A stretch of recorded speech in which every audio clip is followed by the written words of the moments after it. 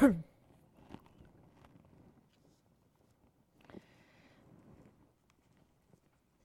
this evening I'd like to reflect on the theme of an intentional life.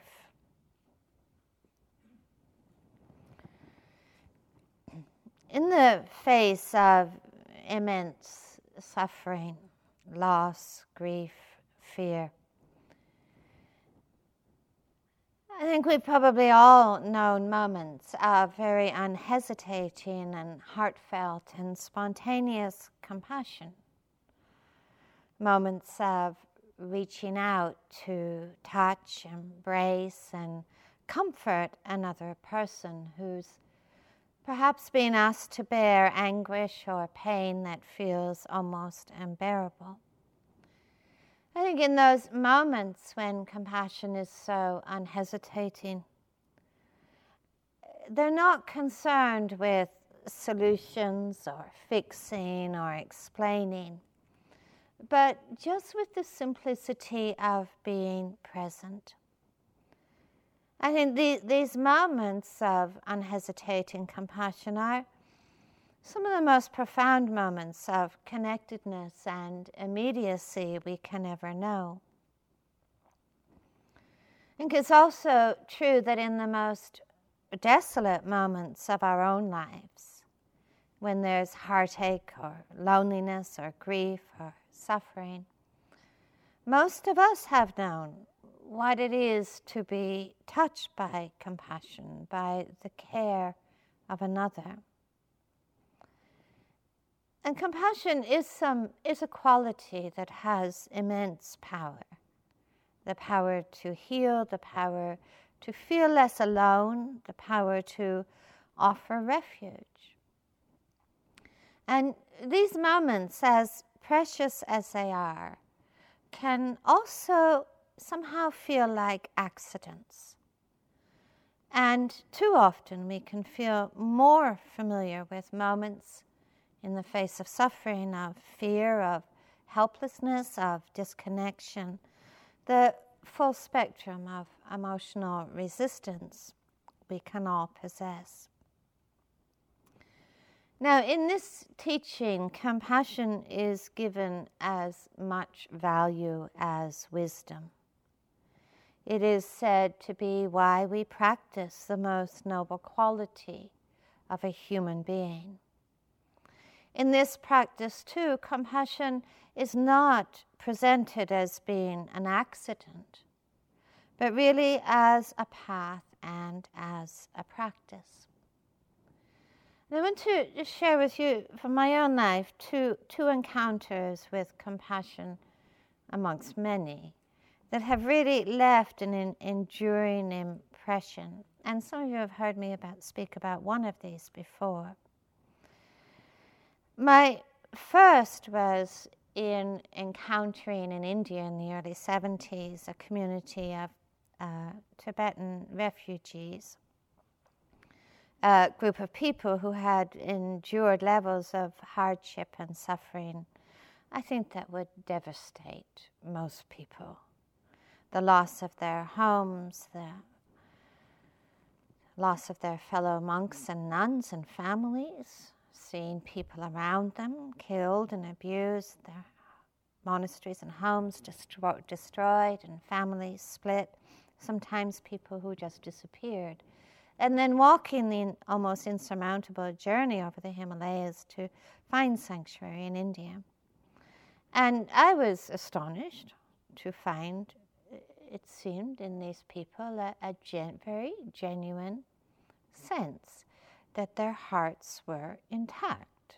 I was quite astonished to go into that community and to be met with warmth and friendliness and care that sometimes just seemed to exude in every action. I remember going into that community and, just seeing the people quietly going about their lives, looking after each other and welcoming strangers. And my second encounter with compassion, much more recent, when my elderly father emerged from a triple heart bypass and he was in intensive care. And he lives in Canada, so I was, very far away in England, and it was some days before I could get there. And every day I would call the intensive care unit, sometimes at midnight, their time. And I was absolutely astonished by the compassion and the care of the nurses who were looking after him. That they would stop their work to talk me through every step of his treatment. They would sit with him, they would stroke his head, hold his hand. And even, and as some of you might know, post that surgery, there's often a lot of delirium and sometimes quite violent delirium. And my father, very true to form, I must say.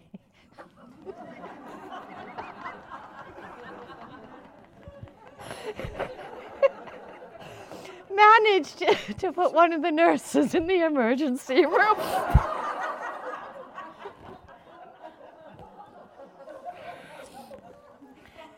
And even as I found myself falling over myself in apology on the telephone, with absolute humiliation and shame, the nurses would just say, it's not him. It's the drugs. It's the trauma. It's really not him. And the same nurse was back by his bedside the next day.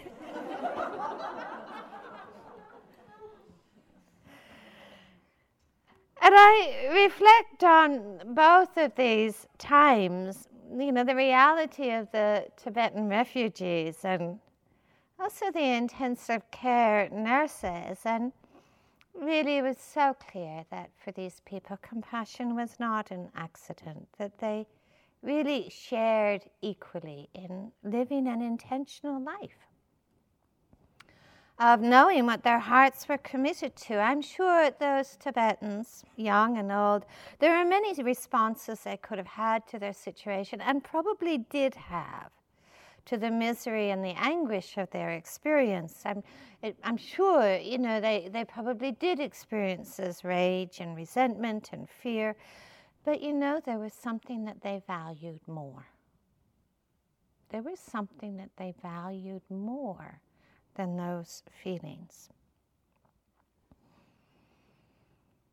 And that what they valued more was compassion and generosity and kindness as the most liberating and ennobling life they could live. I'm sure the intensive care nurses had many attitudes that they could have brought to their work, indifference, weariness, habit. But I think they also knew that compassion and kindness was as crucial to the healing of their patients and the well-being of their patients' families as all the medical skills and expertise they could offer.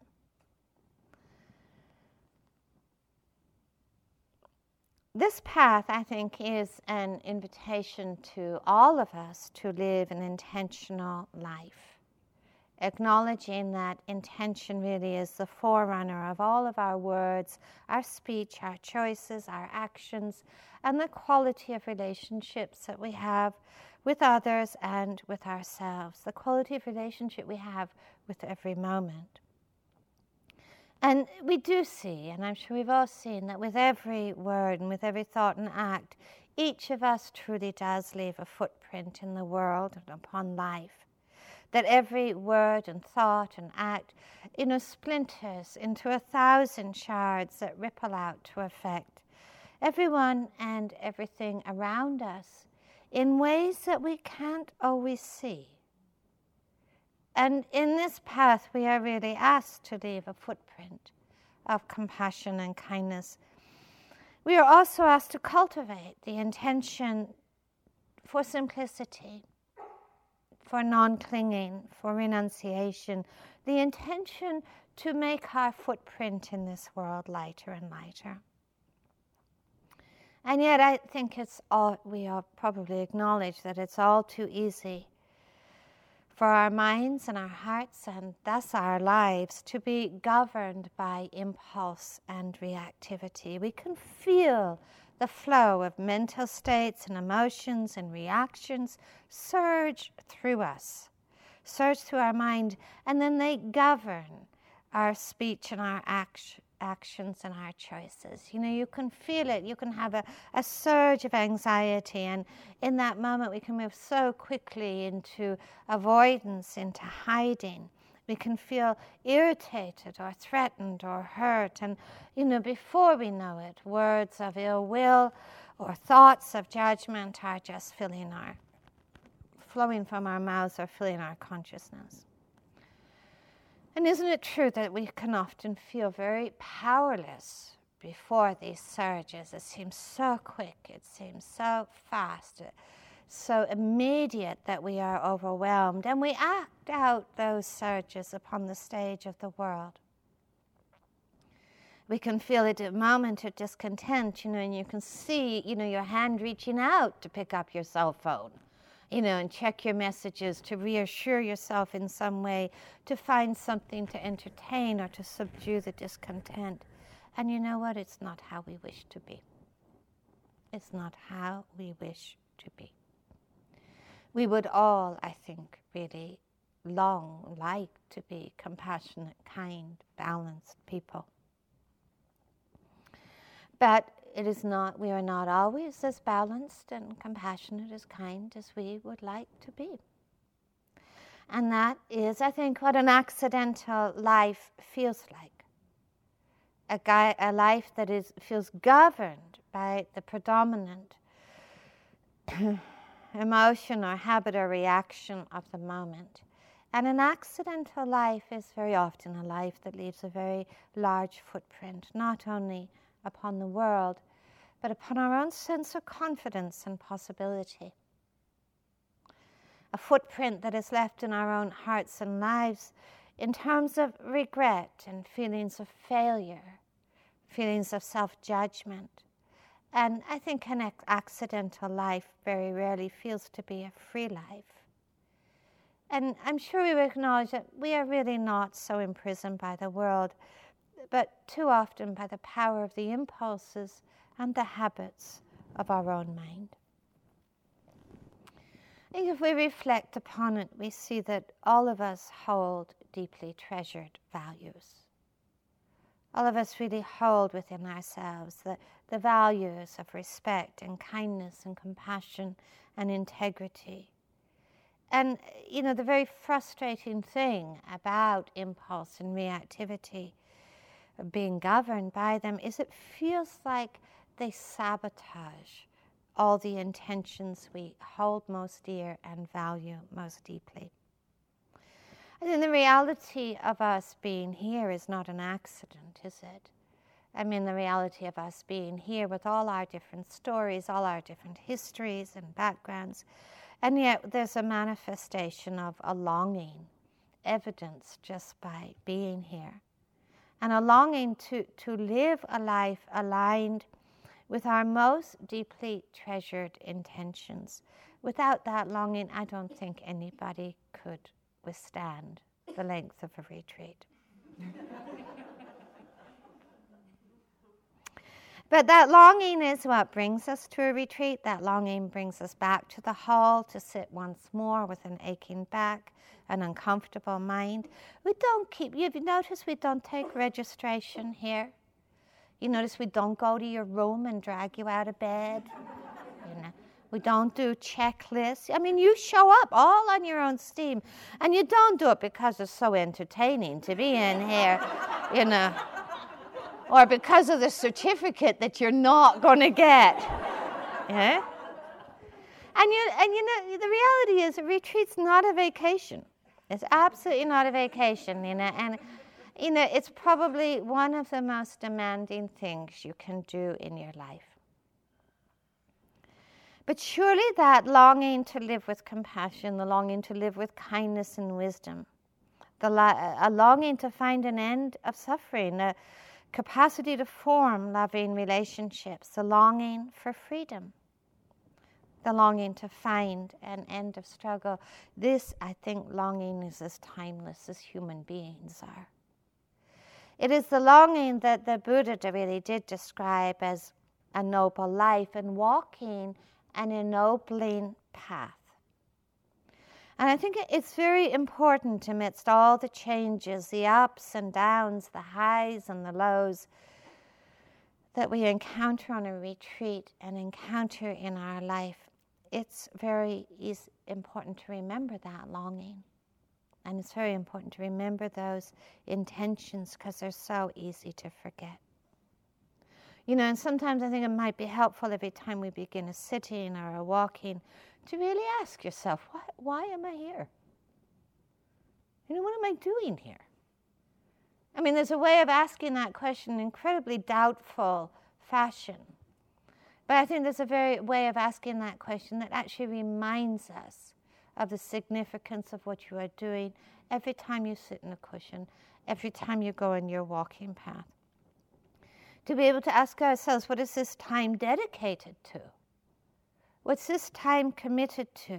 I think it's what I call holding a long view, because you know that you cannot judge your practice by the events of a single sitting or a single walking, just as you know you cannot judge or describe yourself by the contents of your mind in any one moment. It is why the Buddha talks so much, not just about, as I said in the beginning of this retreat, not so much just about formal practice, but about walking a path. A path, this path has a beginning, in the fearless acknowledgement that there is distress and there is unsatisfactoriness in this life.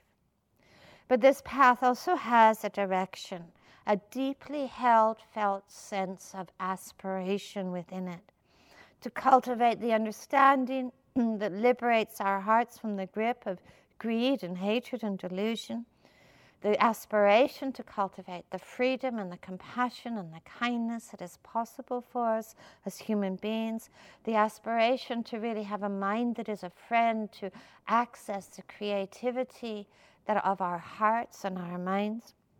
And this path has a fruition.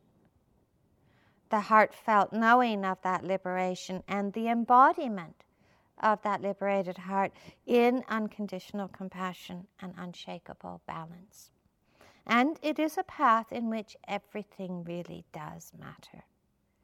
Embracing every aspect of our life, inwardly and outwardly, to live an intentional life.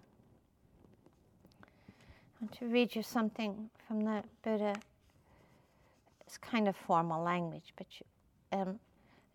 this noble life we live does not have gain, honor, and renown for its benefit as its goal, or the attainment of virtue for its benefit as its goal, or the attainment of concentration for its benefit or goal, or even knowledge for its benefit or its goal. But it is this unshakable liberation of the heart that is the goal of this noble life, its heartwood and its end.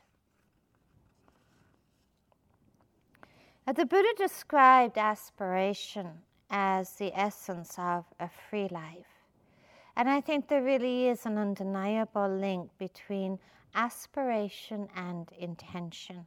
Intention is what saves aspiration from just being daydreams or fantasy. So there's an undeniable link between aspiration and intention. Just as equally there is a powerful link between intention and the quality of our experience of our life, our heart, our mind on a moment-to-moment level. I think I'm not unusual in saying when I began this path long ago, 40 years ago, when I began this path, I had no idea what I was doing. I had no idea why I was there. I had no idea where I was going. And I began this path, in a kind of more unconventional tradition, where, I spent my day doing mantras and prostrations and visualizing thousand-armed deities, and making guru offerings and, all kinds of stuff. I had no clue what was going on. But I was also very aware that the confusion I felt about what I was doing in the path was also a pretty accurate description of my mind and my life. It wasn't just like the path was confused, I was confused. But I did know there was a longing. You know, there was some kind of really sort of embryonic longing that really kind of sustained me, even though I would say, in those times it was actually pretty difficult. I mean, conditions were very hard. As you all hear us talk about these incredibly, our heroic times in Asia, with the rats and the bed bugs, and the illness and, all that stuff. That was, I mean, I didn't have a well day for 5 years, and I thought, what am I doing here, But there was something that was really important for me, and, about having a mind that it was a friend, even the longing to know what I was doing. And, I found that as I listened to the teaching, I realized how very timeless that longing was. And even though I had hardly words to describe what helped me to be there, it was almost as if the teaching was giving a language to that longing. And yet there was still a gap, to say the least, a chasm, I would say, between that embryonic longing and its embodiment, an absolute chasm. I certainly found it incredibly exciting and exhilarating, inspiring, to hear all the teachings about transcendent experiences and, the stories of these remarkable and heroic yogis, and the teachings of liberation. But I think, on a more immediate level, I was even more touched and inspired to see people who actually seemed to live compassion, who actually seemed to live patience and generosity and happiness. And yet still for me, that at that time it all still seemed incredibly remote when, my aspirations felt really tiny, like I just wanted to get out of bed in the morning without a sense of dread, I wanted just to know a way of being without being engulfed by the storms of my own mind, and a little peace would have felt fantastic. But the more I listened, the more I realized that this teaching was about me, and it was really not about me either. That what was really being talked about was really the universality of fear and struggle and sorrow, and also the universality of the longing to be free from fear and struggle and sorrow. And it was also pretty apparent to me at that time that this path was going to take a little time. Maybe a lifetime. But I also did get the sense that in truth the nobility of this path was not in the achievement. The nobility of this path was not in the achievement of some experience or some attainment, but actually the nobility of this path was in loving the journey. It was in loving waking up. It was actually loving just a sense of walking a path that I felt was truly noble. And loving that possibility of bringing together aspiration, intention, and embodiment. It's often said to be 3 steps of insight, and the first step is to hear the teaching and to have an intellectual, conceptual agreement with it. This is very important. I mean, it would be pretty weird, wouldn't it, if you sat there and we sat up here and told you nothing changed and we were all going to live forever and none of us was ever going to get sick, and this self-idea was, something to really pursue and cultivate, and a very good idea, and a little bit more greed and fear in the world would be fantastic. I mean, he would listen to us and he said, these folks are nuts, So it is very important that we listen to the teaching and we do have this intellectual agreement with it, at least, that it makes sense to us, that it actually makes sense. Then the second step of insight is said that we take that intellectual agreement and that listening and we look within ourselves and we look within our own experience and we check it out. Is this true for us in our own experience? Is it true? Does it make a difference to our lives? Is it possible for us that we actually really check that out, that we have that inner direct understanding experience? Because that's the beginning of confidence. And then the third step of insight is said to be the embodiment of what we understand to be true. And, I think probably we would all agree that embodiment is the most challenging of all of the steps of insight. But the embodiment is also what gladdens our heart and inspires us. So the Buddha talked about the first noble truth. The reality of unsatisfactoriness, at times suffering. Now, the Buddha's not the only one who ever talked about this, is it? I mean, great writers of Greek tragedies, Shakespeare, ancient spiritual thinkers, contemporary philosophers, our neighbor next door.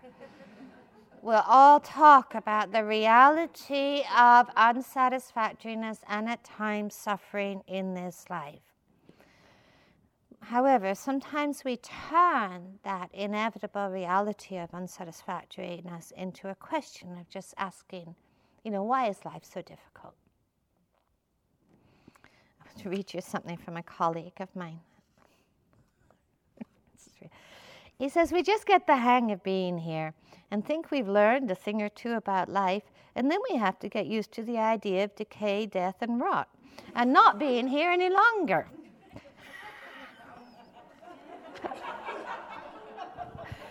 Sounds kind of bleak, doesn't it? But kind of true, too.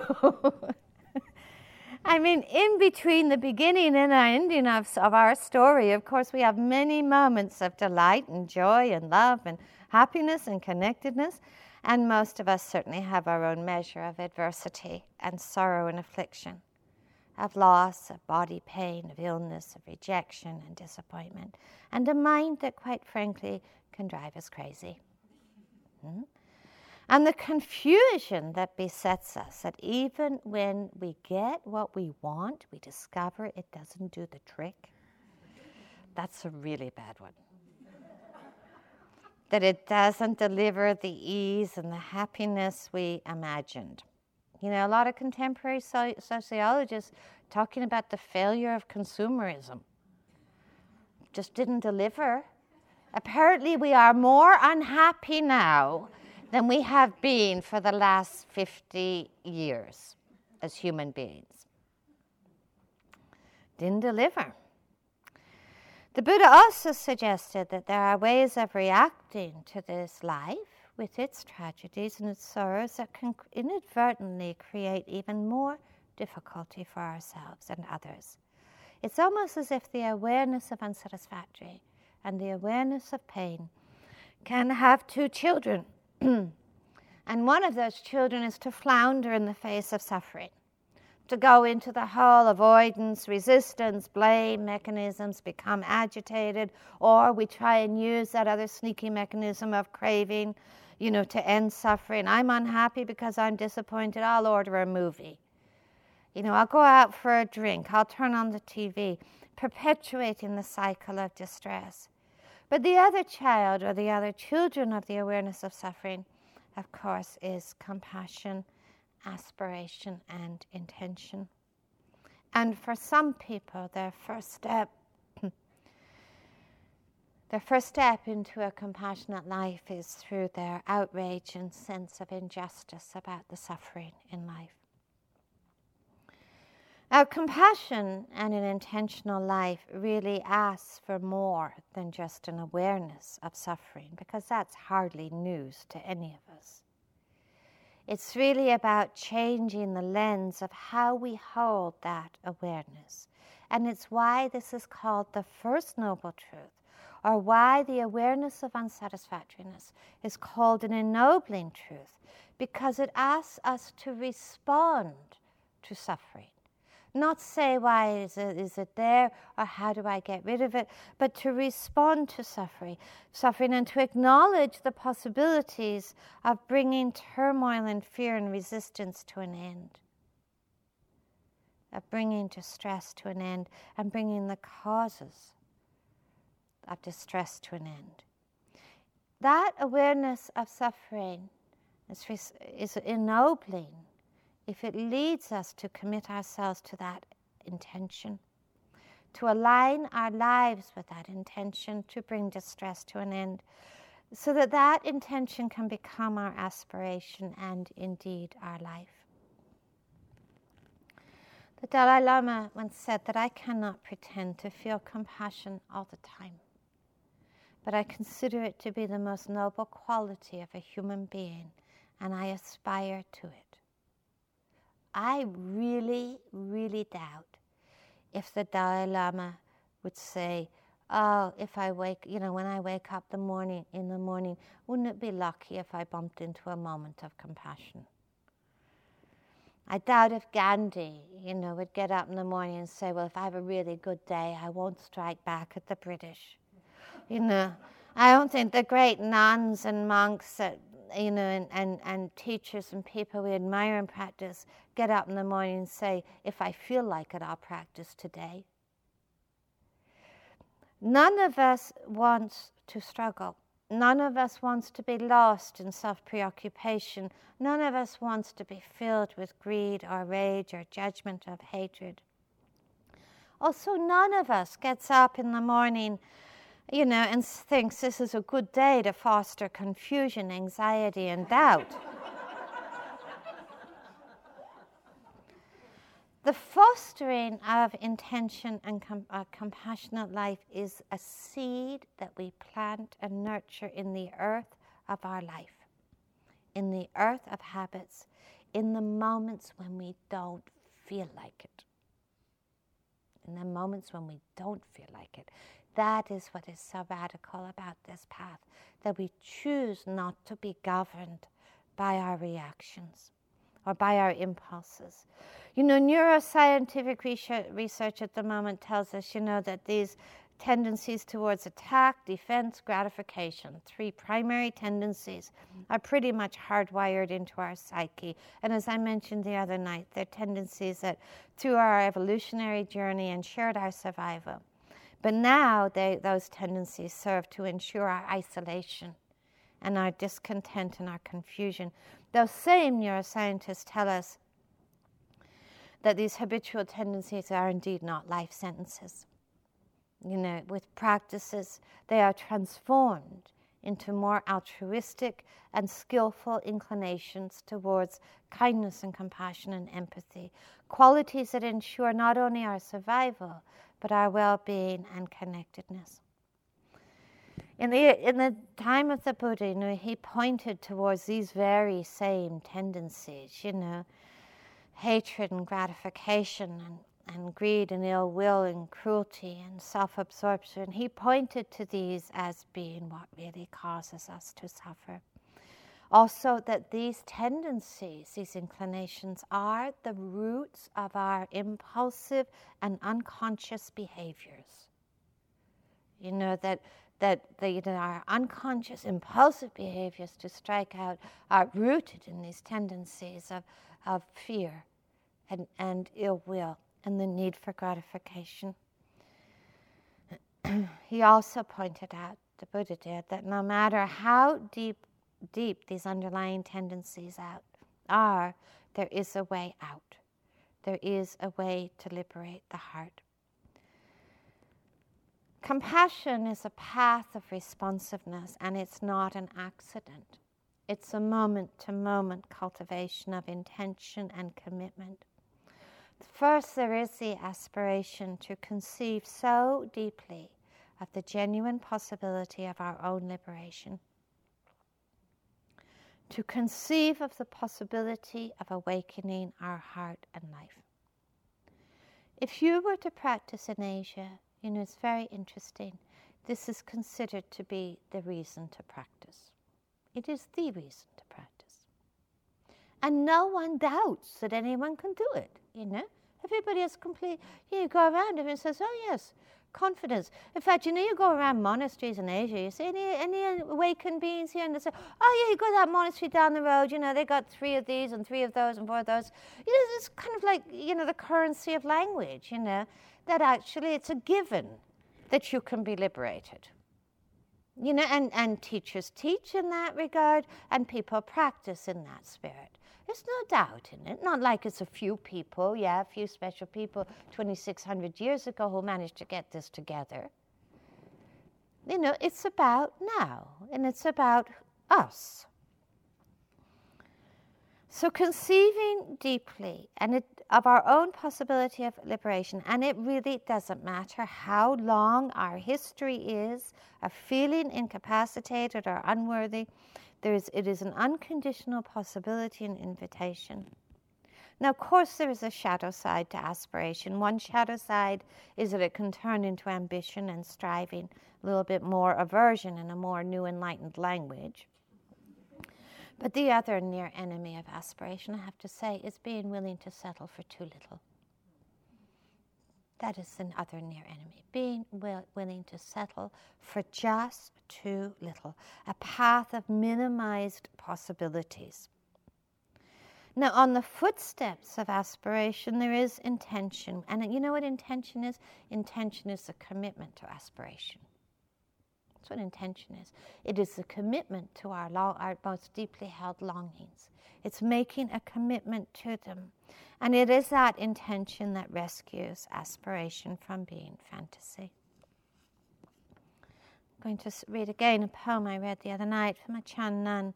I urge those of you who aspire to enlightenment, in inspiring to enlightenment, be diligent. If your mind is not completely sincere, you will wallow forever in the bitter sea. The great earth is vast and without limit, and sentient beings are too many to count. Yet how many people are there with the sense to leap out of the bitterness of samsara? However, we should not underestimate the size of the cloth. It is no easy path to live an intentional life. It is, as the Buddha said, swimming against the tide.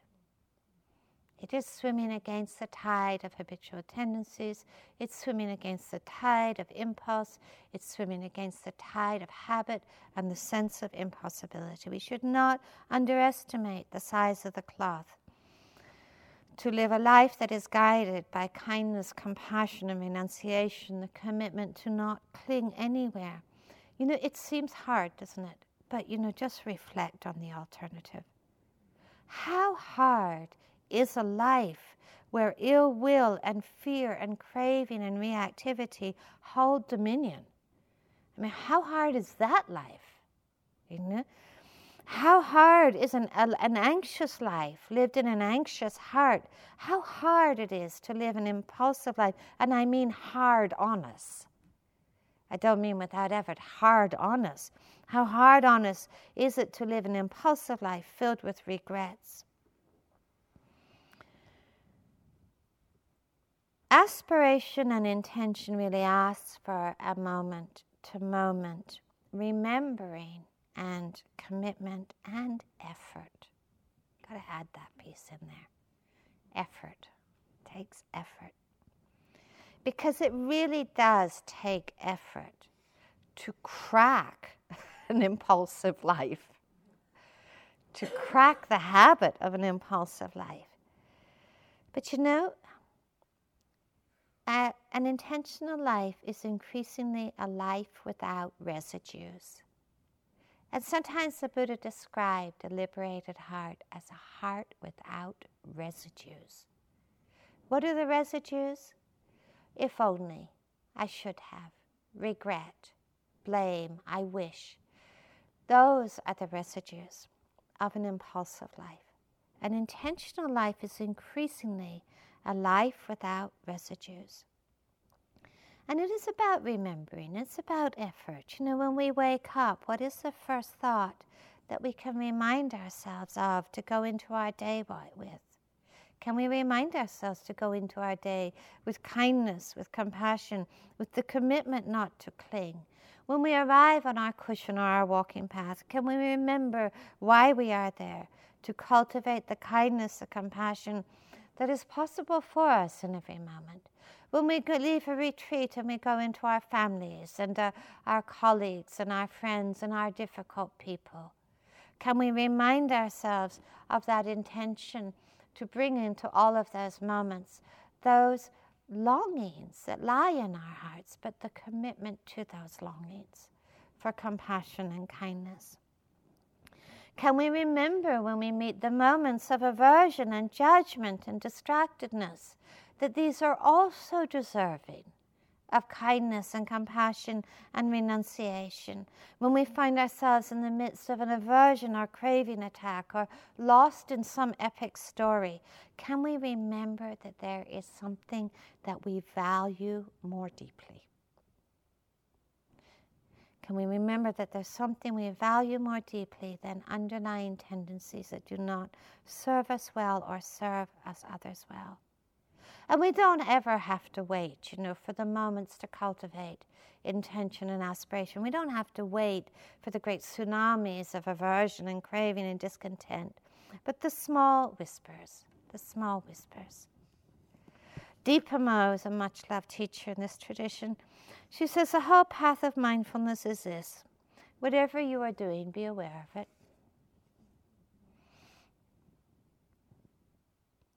Can we remember that the small moments or the big moments of habit or impulse are also the doorways of awakening, when we really can begin to walk a different path?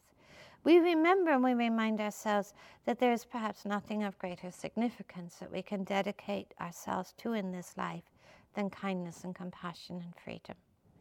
Patro Rinpoche, he once said, to practice with greater tenacity, the closer one gets to death, is the mark of a Dharma practitioner who has not been caught by the frost. We've all been caught by the frost. The moments that remind us of what it is, ask us to remember what it is that we value more than impulse, more than forgetfulness. It takes a cultivation and it takes effort. Impulse is born of underlying tendencies of ill will and craving and delusion. And most of us, I'm afraid, do not just slide magically and gracefully into an intentional life. We have to practice it. We have to practice kindness. We have to practice compassion. We have to practice letting go. That is the nature of a committed life. Our practice begins with a lot of effort, but the fruition of that effort is actually greater joy, greater freedom, greater connectedness, greater intimacy. And what takes so much effort at times in the beginning does with practice increasingly become more naturalized. And we begin more and more to discover that very unhesitating, natural kindness and compassion and letting go as wisdom responses to suffering that lead to the end of suffering and that liberate our hearts. I want to end with a poem by Mary Oliver. Strangely, it's called Mindful. Every day I see or I hear something that more or less kills me with delight, that leaves me like a needle in the haystack of light. It is what I was born for, to look, to listen, to lose myself inside this soft world, to instruct myself over and over in joy and acclamation. Nor am I talking about the exceptional, the fearful, the dreadful, the very extravagant, but of the ordinary, the common, the very drab, the daily presentations. O good scholar, I say to myself, how can you help but grow wise with such teachings as these? The untrimmable light of the world, the ocean's shine, the prayers that are made out of grass. So if we have a moment quietly together.